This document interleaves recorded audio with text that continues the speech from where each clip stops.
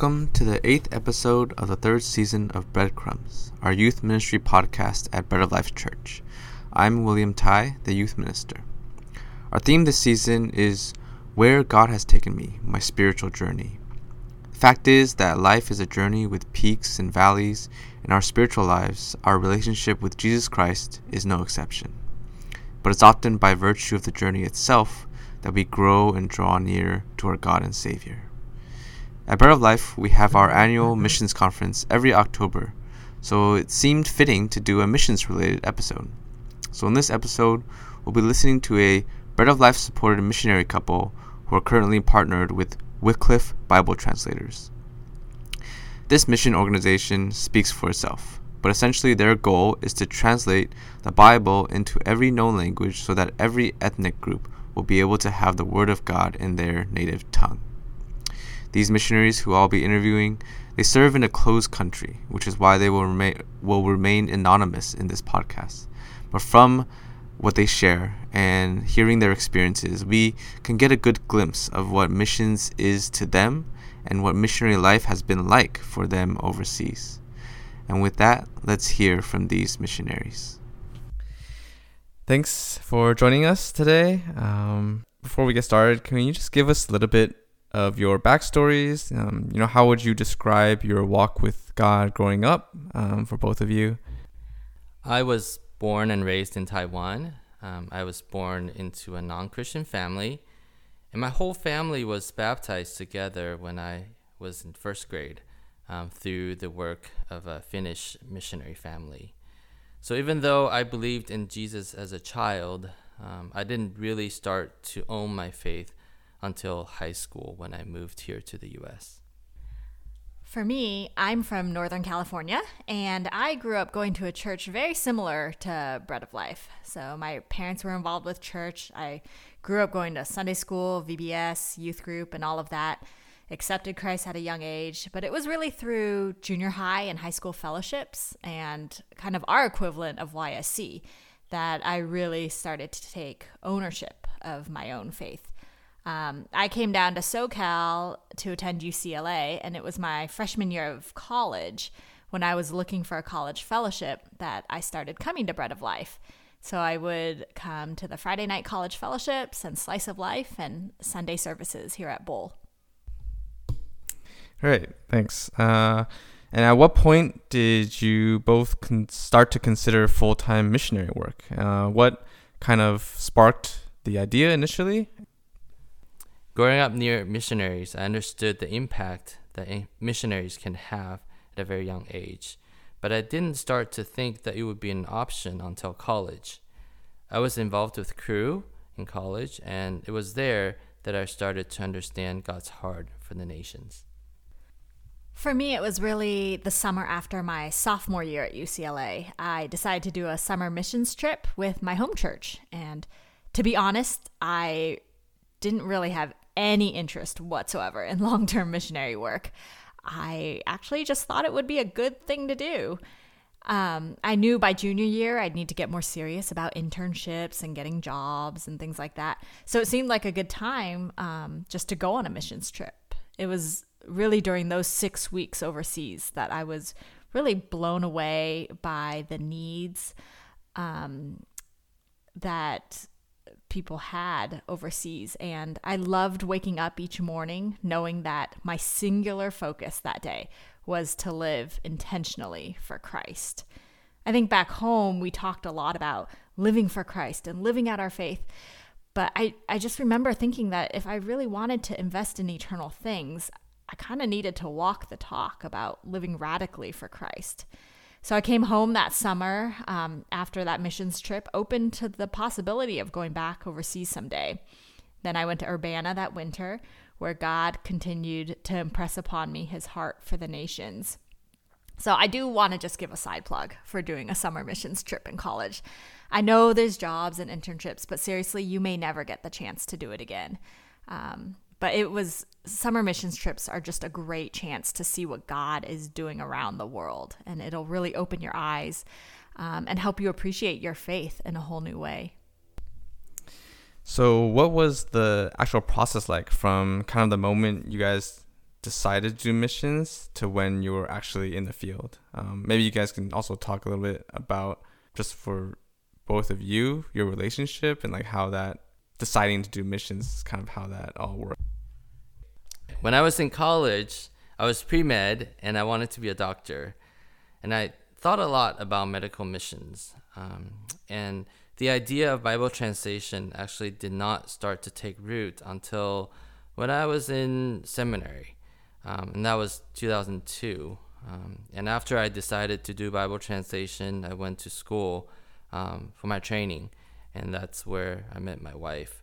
I graduated in 2006, and we started to raise support. And I worked at church for a year, and then we were finally on the field in 2008. After my short-term missions trip in Urbana, I was not ready to commit to signing my life away and going overseas forever. For me, it took a lot of smaller, more practical steps. So I decided to enroll at Talbot School of Theology at Biola after I finished my undergrad. And I figured if I was going to pursue long-term ministry, then I better be equipped for it. So I decided to go to Talbot for a year, and then I was going to go overseas for 1 year to see if I wanted to do long-term work.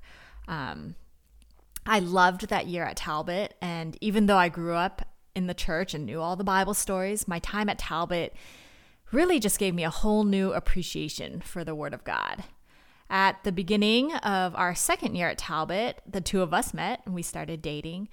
We got married with the plan of heading overseas and serving with Wycliffe Bible translators.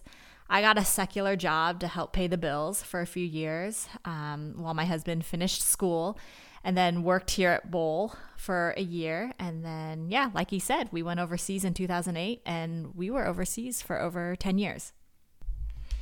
Thanks. So we know that you guys are involved with Bible translation. So can you kind of describe just that kind of missionary work, and what do you most enjoy about it, and then maybe what most encourages you about that missionary work as well? So yes, we work for Wycliffe Bible Translators. I'm a translator, and my wife is an administrator. So when we first went on the field, I had to learn the minority language, and my wife, she had to learn the national language. And so that was quite a few years, maybe the first 3 years that we did that. When I started to translate or to be involved in that process, I really enjoyed getting into the village and visit with people, enjoying being in the mountains. What really encourages me is that when people are interested in God's word and they want to learn more about Him, that really gets me excited. When we were overseas, I was really able to see that there were a lot of needs in these minority churches. Many of them didn't have the Bible, and many of them did not know very much about the Bible. So whenever people are available to teach, preach, they always get really excited. So that kind of reminded me that really having God's word in people's mother tongue is really, really important. So I'm sure on the mission field, you guys have had many interesting and impactful experiences. Could you just share an experience that you had that really perhaps changed the way you did ministry, or maybe surprised you in what ministry would look like? I think so much of me was shaped by those 10 years overseas. At one point in our ministry, I was really just knee deep in being a mom of young kids, and I was stuck at home all the time. So since I wasn't in a season of life where I could go out a lot, I decided I was going to have people come to me. So we started hosting these lunches every Wednesday where I would just cook a ton of food from a different country each week. So we'd have Indian food one week, and then Korean or Cantonese, and then Thai. And it was a fun way of kind of virtually traveling the world with our friends. And so then our local friends, both believers and unbelievers, would come over, they'd cram into our apartment, and we'd just eat food and hang out. And sometimes we'd talk about spiritual things, sometimes we wouldn't. It was just our Wednesday routine. But there was one week I remember a bunch of people were over, including a friend. I'll just call him Sam. I remember him holding our kids and playing with them that day, and we were talking about all sorts of things. That was on Wednesday. By Saturday, he had gotten sucked into a cult. And that next week was really hard for us. We sent our local friends to try and get him out. We did everything we could. I mean, this was someone who had Christian friends, was going to Bible studies, and just like that, he was brainwashed and got sucked into this group, and none of us could get him out. I think that experience really shaped us because you really never know how long you have with someone. For me, it was really easy, and actually it still is, for me to be timid about sharing my faith or about Christ. You know, I don't want to offend people. I feel like I should wait until I know them better, or I can give you all sorts of reasons. But I really believe that the Lord brings people into our lives for various seasons, and we don't know how long they're going to be in our lives. You know, we don't know how long we'll have with this friend before they move or whatever it may be. So I think that whole experience just taught me that with all of our friends, we need to use our time really intentionally and to not take it for granted, the opportunities that we have to potentially share Christ with those friends. Thanks for sharing that. Also, as missionaries, obviously the whole goal is to help others come to know Christ. But even for yourselves, how has being a missionary affected your own spiritual journeys? I think one of the biggest things that I've learned being overseas is to really trust God and really rely on Him. Being overseas, there weren't a lot of things that were for certain. Oftentimes, we don't know if we'll have water or electricity. We don't know if our plane's going to fly. We don't know how long we'll get to stay even in that city. So we prayed a lot and we rely on God a lot. We pray a lot with our kids as family.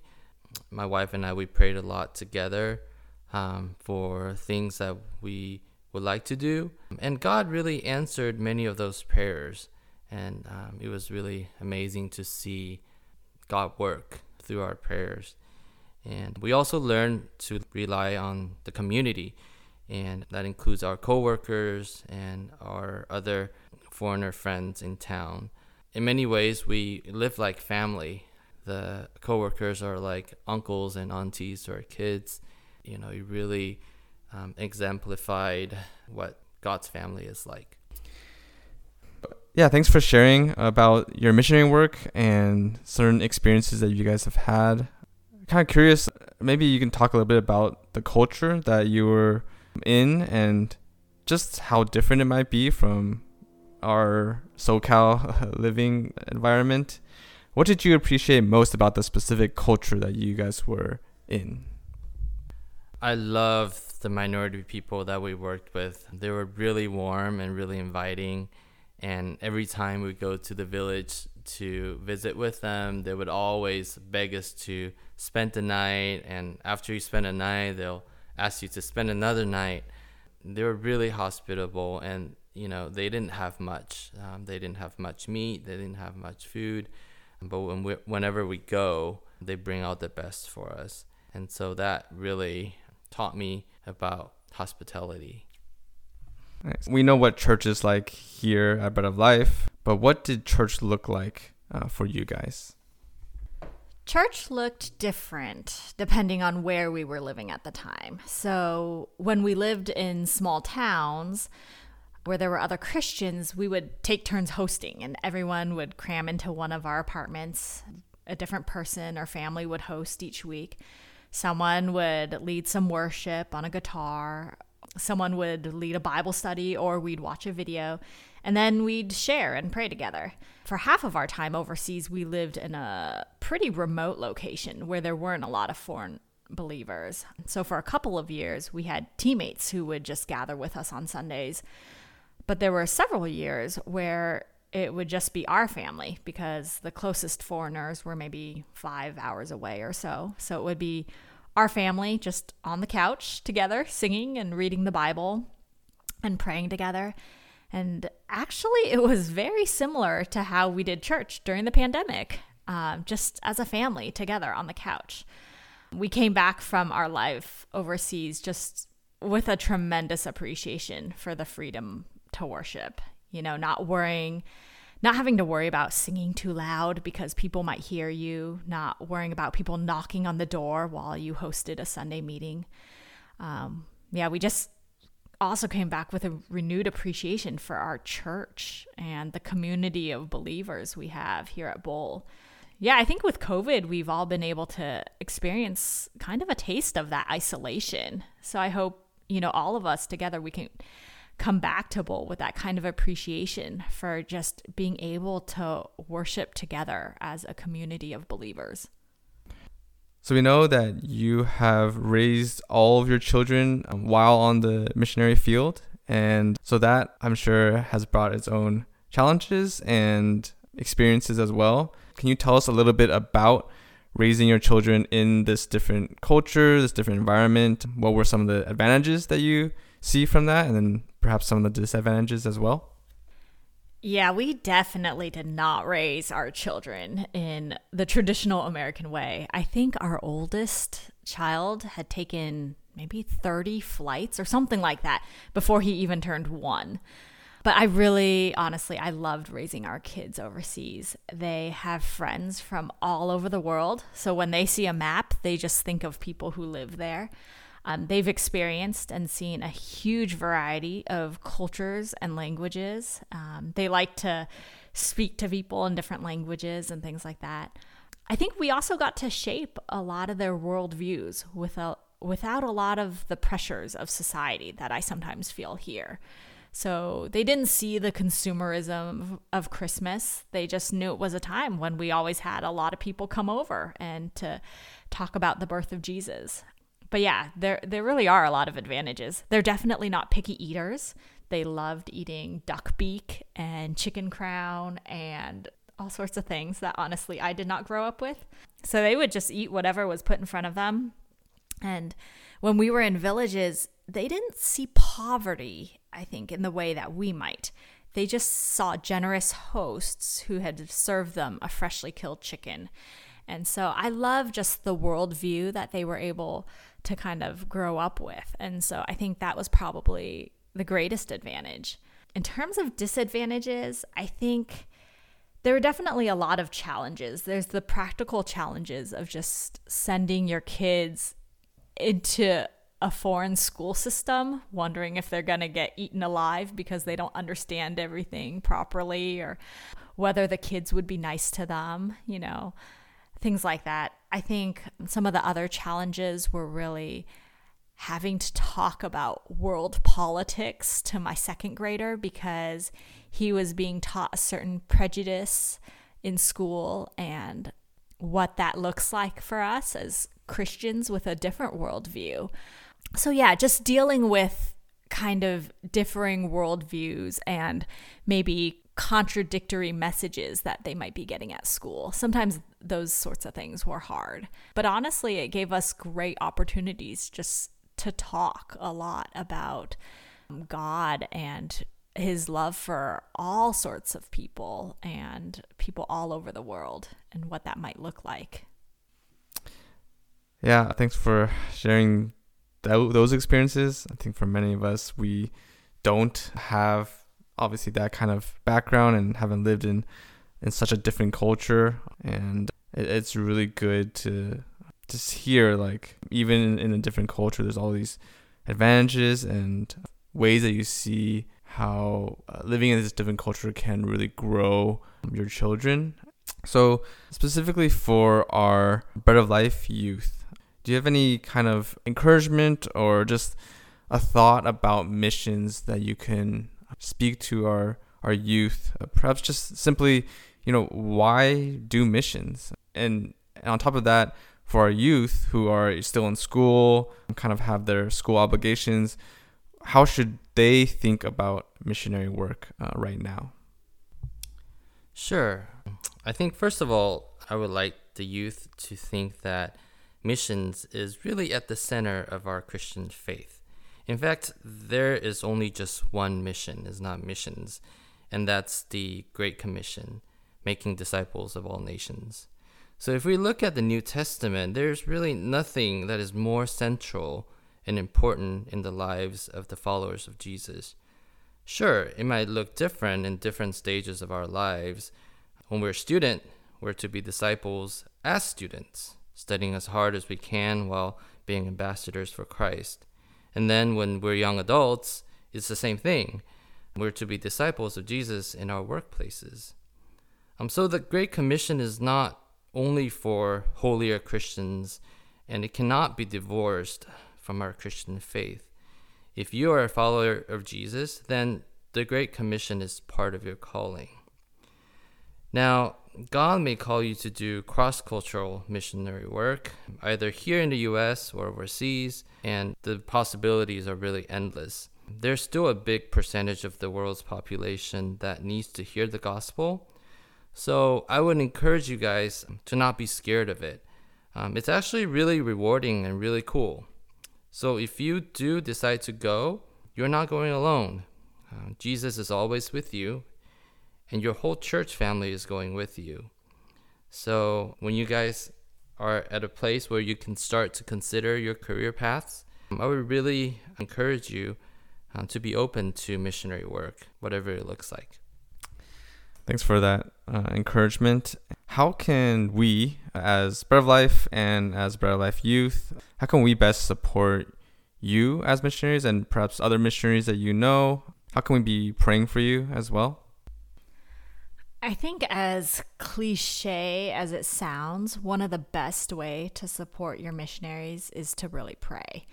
And there were so many times when we were overseas or even here and we were struggling. And I really felt like it was the prayers of supporters back here that got us through. I remember when I would get desperate, no joke, I'd put a prayer item in our newsletter. And seriously, within a week of the newsletter being sent out, God answered. And it was just amazing confirmation to me of how the journey of being a missionary overseas, it wasn't done by ourselves. It wasn't just us going, but it was really Bread of Life going with us and all our friends and supporters partnering with us to serve the Bibleless. Another way I, really encourage the youth and our churches to get involved. Visit your missionaries. We had so many people from Bowl visit us over the years, and it was amazing. Like, we loved it, and they didn't need to quote unquote do anything. We loved it when they would just come and read to our kids in English so that they could hear English, or when they would just come and share a meal with us and ask us how we were doing. That was all it took to keep us going, sometimes during really dark seasons. Like I mentioned earlier, go on a missions trip. I just want to really encourage us as a Bread of Life family to be open to how God may be moving in your heart and may be encouraging you to get involved in what he's doing all over the world. Thank you both for joining us and just sharing your guys' essentially your life work up to this point, and just how God has been using you guys overseas, and how through the missionary work that you guys have been doing has shaped how you see him working overseas. And we'll be praying for you and your family and your children, and just the work that you guys are doing. We pray that you will continue to serve God as faithfully as possible, and that God will continue to work mightily in you guys. Thank you so much for having us. Thank you so much. It's now time for 3 thoughts. The first thought is that anyone can be a missionary. It doesn't matter what background you come from, whether you grew up in the church or just became a Christian last week. If we profess to be Christian, then we are professing to obey the Great Commission, to go and make disciples of every nation and to teach them all that Jesus commanded. That's Matthew 28:19-20. Second thought is that while being a missionary can be difficult, it can also be incredibly rewarding. It may also be drastically different from the lives we live here in the South Bay, and that's a good thing. We weren't meant to live in a bubble. God doesn't call us to just stay the same in where we are forever. We ought to continually stretch ourselves and allow God to work in us. Like these missionaries said, I would love to encourage all of you to be involved in missions, whether it can just be about learning about missions, or you can support it financially or through letters and prayer, or even going on short-term missions. I can attest from personal experience that short-term missions can make a significant impact on one's outlook on life and how that person practices their Christianity. My third thought is that one of the phrases that stuck out to me was that she had the mindset of waking up each morning knowing that she was singularly focused on living intentionally for Christ. How powerful is that? And shouldn't that be our mindset every morning too? That whether we wake up and go to school, or we're going to work in the South Bay, or we're in a foreign city with people who have never heard Christ, we should still be singularly focused on living intentionally for Christ. Christ is the end-all, be-all. And if we aren't living for Him, are we really living for anything? Thanks for listening to this episode of Breadcrumbs. Tune in next month for our next conversation.